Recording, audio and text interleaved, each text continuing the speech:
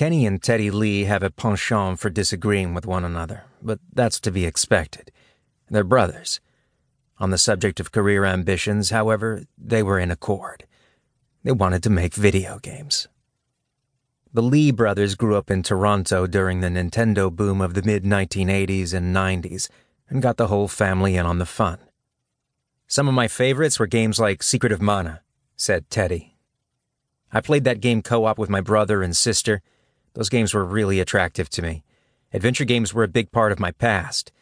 We'd get an adventure game and then play it as a family. Those were always really entertaining. Teddy became smitten with the idea of making games for a living. Unfortunately, tuition costs put a career in game development on a high shelf. DigiPen Institute of Technology offered bachelor's and master's programs in game programming and animation, but both programs carried price tags of nearly $30,000 a year. Rather than go into debt learning in a classroom, Teddy taught himself. At the age of 16, he discovered RPG Maker, software that lets users build their own role-playing games on PC. First published by a quartet of Japanese companies in 1992 and still updated recurrently, RPG Maker is a veritable and literal toolbox of development utilities. In Japan, the program was known as tsukuru, translating to create tool or make tool. That tool takes many forms. A map editor for painting tiles that can be stitched together to form dungeons, towns, forests, and other environments. A scripting language that affords control over in-game events. A battle editor that lets users customize combat mechanics.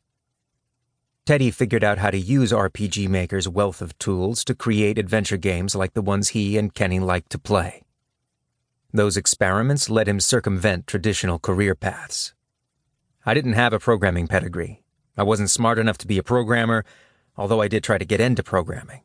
I got really bad grades and failed a lot of classes, he said. I got called up by a kids' game company called Webkins. The whole reason they wanted me was because of that game, not because of the fact that I had a bachelor's in computing. So all the time I spent in university was kind of a waste compared to the time I spent making this adventure game when I was a kid. Kenny, while enamored with games, preferred to keep both feet on the ground. When I was younger, it wasn't really a viable career option, he explained. So I was like, yeah, I'd love to make video games, but I was like every other starry-eyed child. Ooh, this is fun. But I didn't know what routes to take or where it would fit.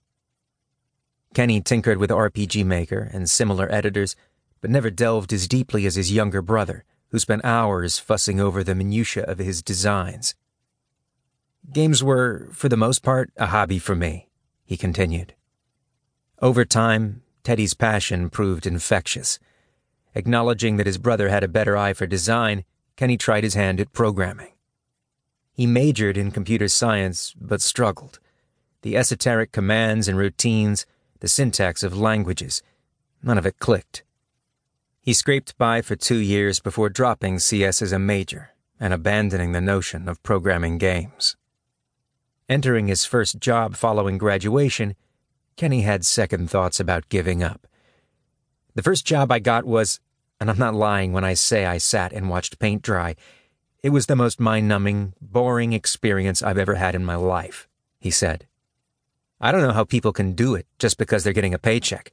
I couldn't, especially just getting out of university. I was ambitious and wanted to do bigger stuff. Kenny felt his brain cells peeling away along with the paint. To stave off boredom, he installed programming software on his work computer and began to tinker. When one of his supervisors caught him writing code and ordered him to stop using company resources, Kenny said he would. He didn't. Programming had gone from a fast-paced university major to a life raft, the only thing keeping his brain afloat at his day job.